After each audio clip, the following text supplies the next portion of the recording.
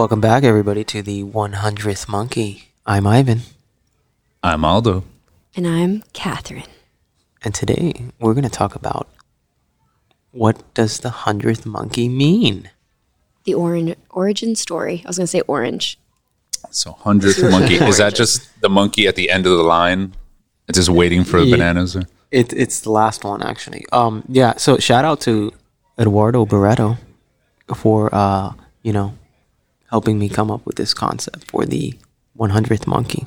The story of the 100th monkey, it's a fictional phenomenon. It comes from the story that I heard. I don't know if I watched it on TV or if I saw it on YouTube or whatever, but it's basically a story about these monkeys, right? And these scientists were trying to change these monkeys' behavior. They wanted them to wash these coconuts because if they ate the coconuts the way that they were, they'd get sick and possibly die. So they're trying to teach the monkeys to wash coconuts. So they teach the first monkey to do it, and the first monkey can do it. And then, but it's just that monkey that can do it. So then they teach another monkey and another and another, and they keep teaching all of these monkeys. But it's not until they get to the 100th monkey specifically. Once they get to the 100th monkey and they teach that 100th monkey how to wash the coconut, all the other monkeys can now wash coconuts just because they've seen the other 100 monkeys do it. So the idea is that there's a tipping point for learning behavior, a tipping point for influence. So once we reach that threshold, that certain amount of people that we can influence in a certain way, everyone will start, following that influence. So we're hoping to get 100 listeners so you guys can all start thinking like we do, which is insane. I think that's the code. We have to crack the code. That is actually the goal. We're looking for that 100th monkey. Can I get these monkeys to wash my clothes?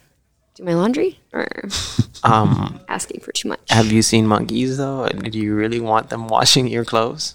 Clearly, I need to get them to wash my coconuts, though. Yeah. That's they can handle weird that. They can wash my coconuts. Now, I find that to be very interesting because I'm wondering if the 100th monkey, if it kind of gets them all to follow along or repeat it just because they're observing it, because they're like, all right, fine, I guess we'll make this a part of our daily life, or if it somehow just unlocks something in their brain to where kind of like sped up evolution, this is now a repeated action. It's beneficial to us. We see that it's not harming the population. Therefore, let's just make a routine. Because I think what I've heard with regards to that idea of the 100th monkey, that even ones outside of that commune, outside of that tribe, also start doing very similar actions without there even being similar interactions between them. Like they may have never even met, and yet, let's say in another island, all of a sudden monkeys start washing their coconuts. That's pretty interesting. I don't know if that's even possible, but I do know that even though this is like a fictional phenomenon, like this is not really based on any fact, I do see some truth to it. I have a story for you guys. Mm-hmm. My son actually fell victim to the 100th monkey. When he was young, he was about 3.5 years old. Everybody in the family would chastise me for not potty training him.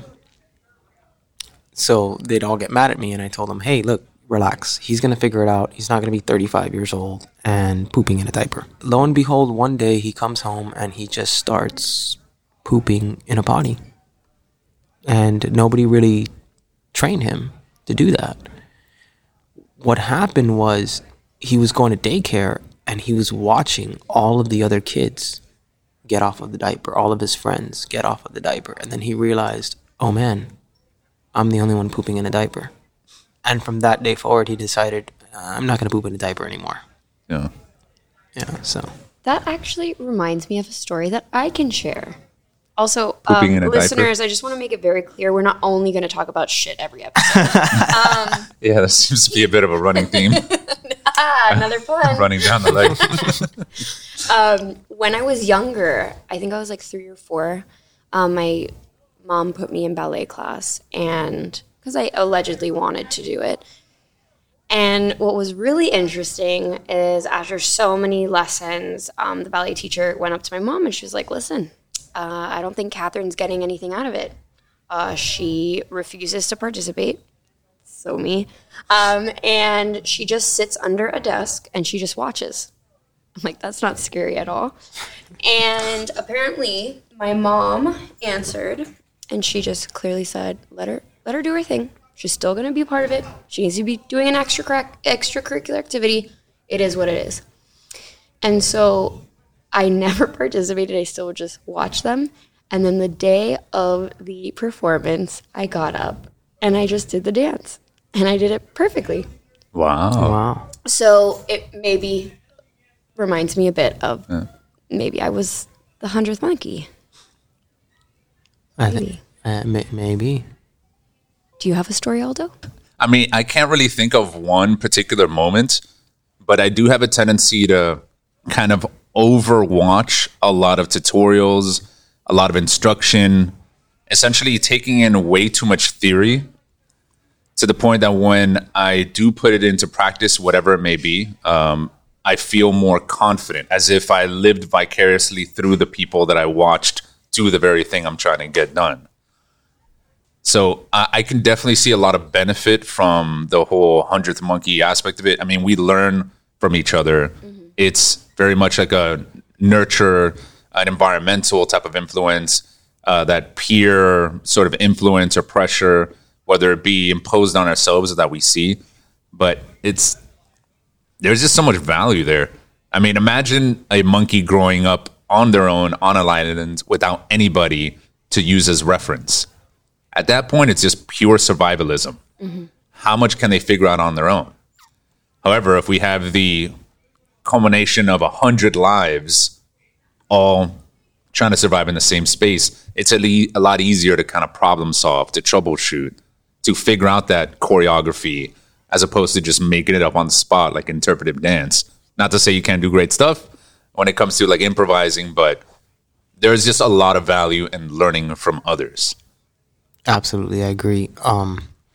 Yeah, the thing, like humans are communal creatures. We rely on each other. We depend on each other. It is a necessity, right? If you take a prisoner and you put them in solitary confinement for an extended period of time, eventually they break. They actually go mentally insane. You can take a perfectly normal person and make them mentally insane by isolating them from everyone else around them. That's how much of an impact community has on us.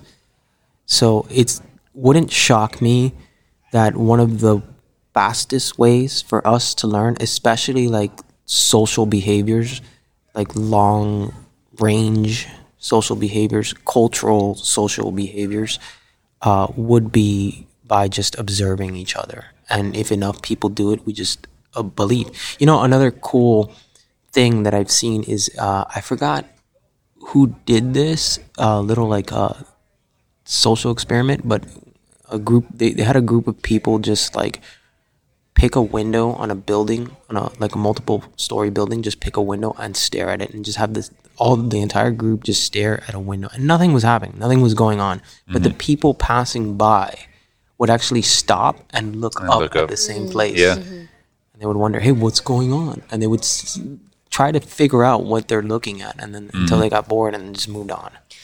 Brings up an interesting point, though, because I think technology now has created this divide, right? Where if I'm walking and I'm on my phone, I'm missing that opportunity to look up. Mm-hmm. And so I feel like a lot of people are just missing that connection of just learning. And why I say this is that for me, I was aware of watching and observing.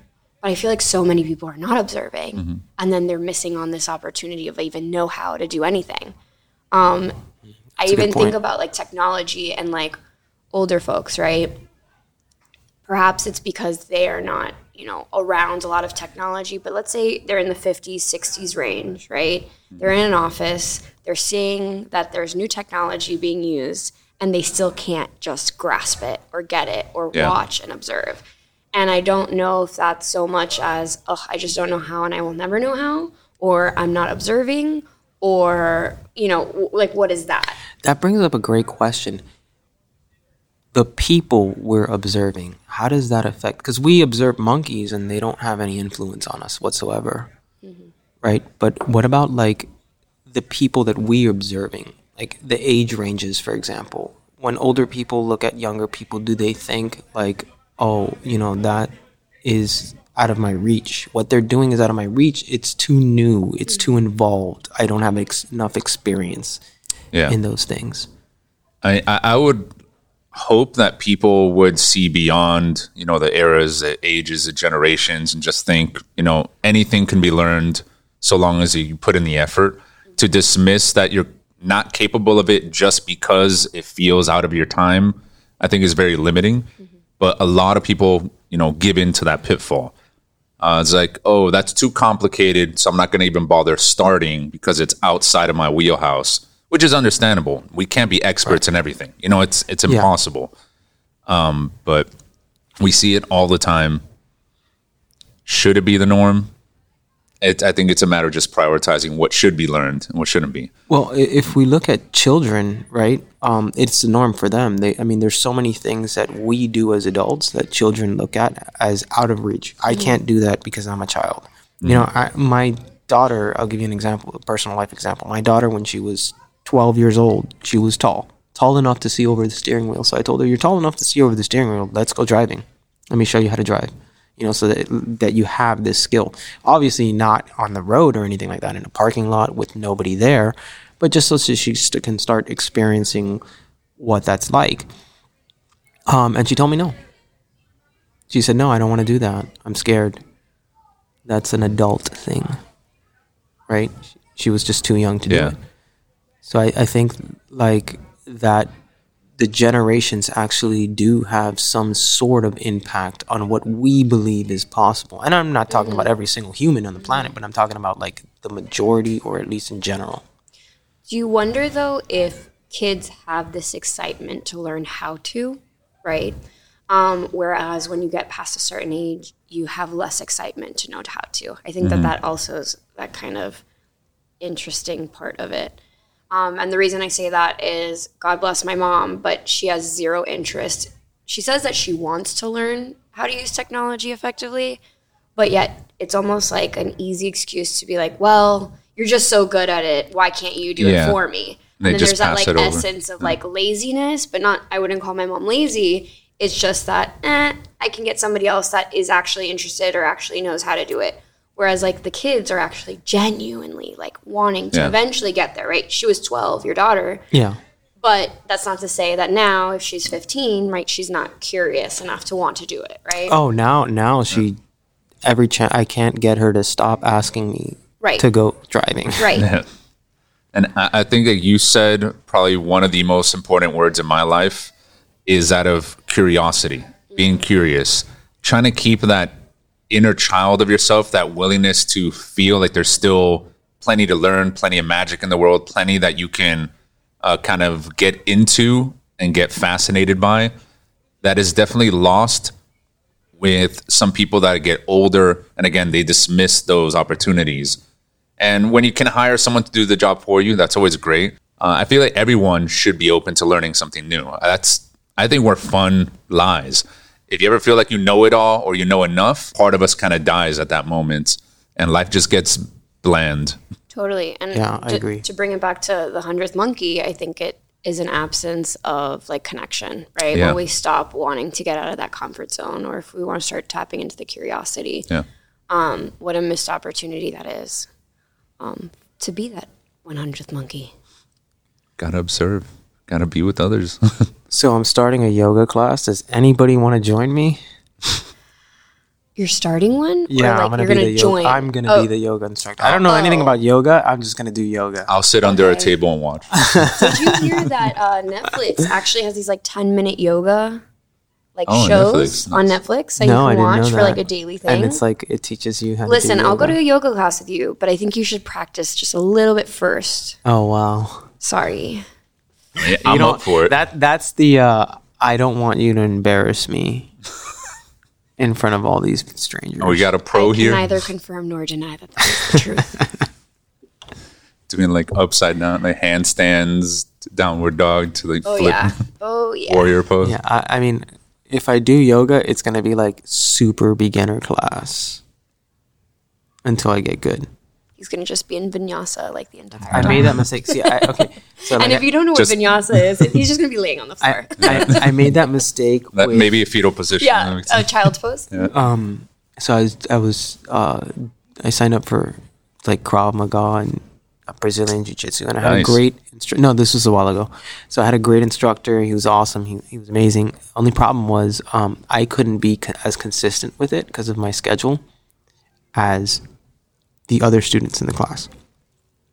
So I ended up having to face kids that are like 14, 15-year-olds, half my size, and they would mop the floor with me. I mean, they would get me into all kinds of holes I couldn't get out because they were, doing it, consistently almost every day. And I was like once a week, You got to be there at least 100 times. Yeah. So I was too slow and I couldn't keep up with them. And it was the most embarrassing experience of my life. Aw, Ivan, do you want me to hold your hand? No, I'm okay. Hold his hand and then flip him and put him in a Yeah. chokehold. You could probably flip me and put me in a chokehold, and I wouldn't be able to get out of it. But it was a good experience because you learned a lot, and you're working with the same people. No, nobody's trying to injure anybody. People are trying to help each other out. So that was really cool. But yeah, when you see everybody progressing so much faster than you, and there's no beginner class like that was the beginner class. Buddy. So that actually brings up another good point of comparing yourself to others. If you feel like you're not as good enough or adequate compared to someone else, let's say someone that's further along in that skill, whatever it may be, some people just kind of shut down and give up early. And I think that's the same issue of not wanting to learn tech, not wanting to learn this, that, or the other. When it feels so overwhelming and seeing people that are already good at it, Totally. yeah, like it feels too intimidating to even start. I'm actually not that guy, by the way. I'm super hyper competitive. Like I'm the kind of guy. The thing is that with 2 kids and a busy work schedule and all this stuff, I didn't have time to dedicate to getting to the level of these other kids. So I eventually gave up. But if it's something that I can have the time for and want to do, I will pour all of my energy into it, and I have to be at least among the best. Like that is my mentality. Right. The good thing with yoga is you can do that at home without any issues. Yeah. You don't need a sparring partner. No, you to just stretch need with. to know what to do. You just need to get a little practice, and then we'll go. I promise you. Little cobra, cat, cow. I would. I guess A that's little stretch, a little crow, a little warrior position. Oh, warrior. Yeah. yeah. Oh, I did a little downward dog, because I did watch some old yoga videos back when I was married, and me and my ex-wife, we did try that out for 2 weeks. We were consistent with it. So I learned a couple things here and there. All right. But all right. yeah. Not a total beginner. Is there a monkey pose? 'Cause I feel like that would be very relevant right now. Oh. I don't know. We're gonna It's Google a lot that. of- lot of We're gonna animals. look into that, and we'll I get think back that's kung to you fu. guys. I think that's kung fu. Oh, and like mantis and so on. All right, guys. Thank you so much. Mantis. All right. Well, we'll get back to you regarding our monkey poses, and we'll see how it turns out. Yeah. Keep learning, keep observing, be that 100th monkey and set the trend. Yeah. Try a little tech. All Awesome. right. Have a great one, guys. Peace.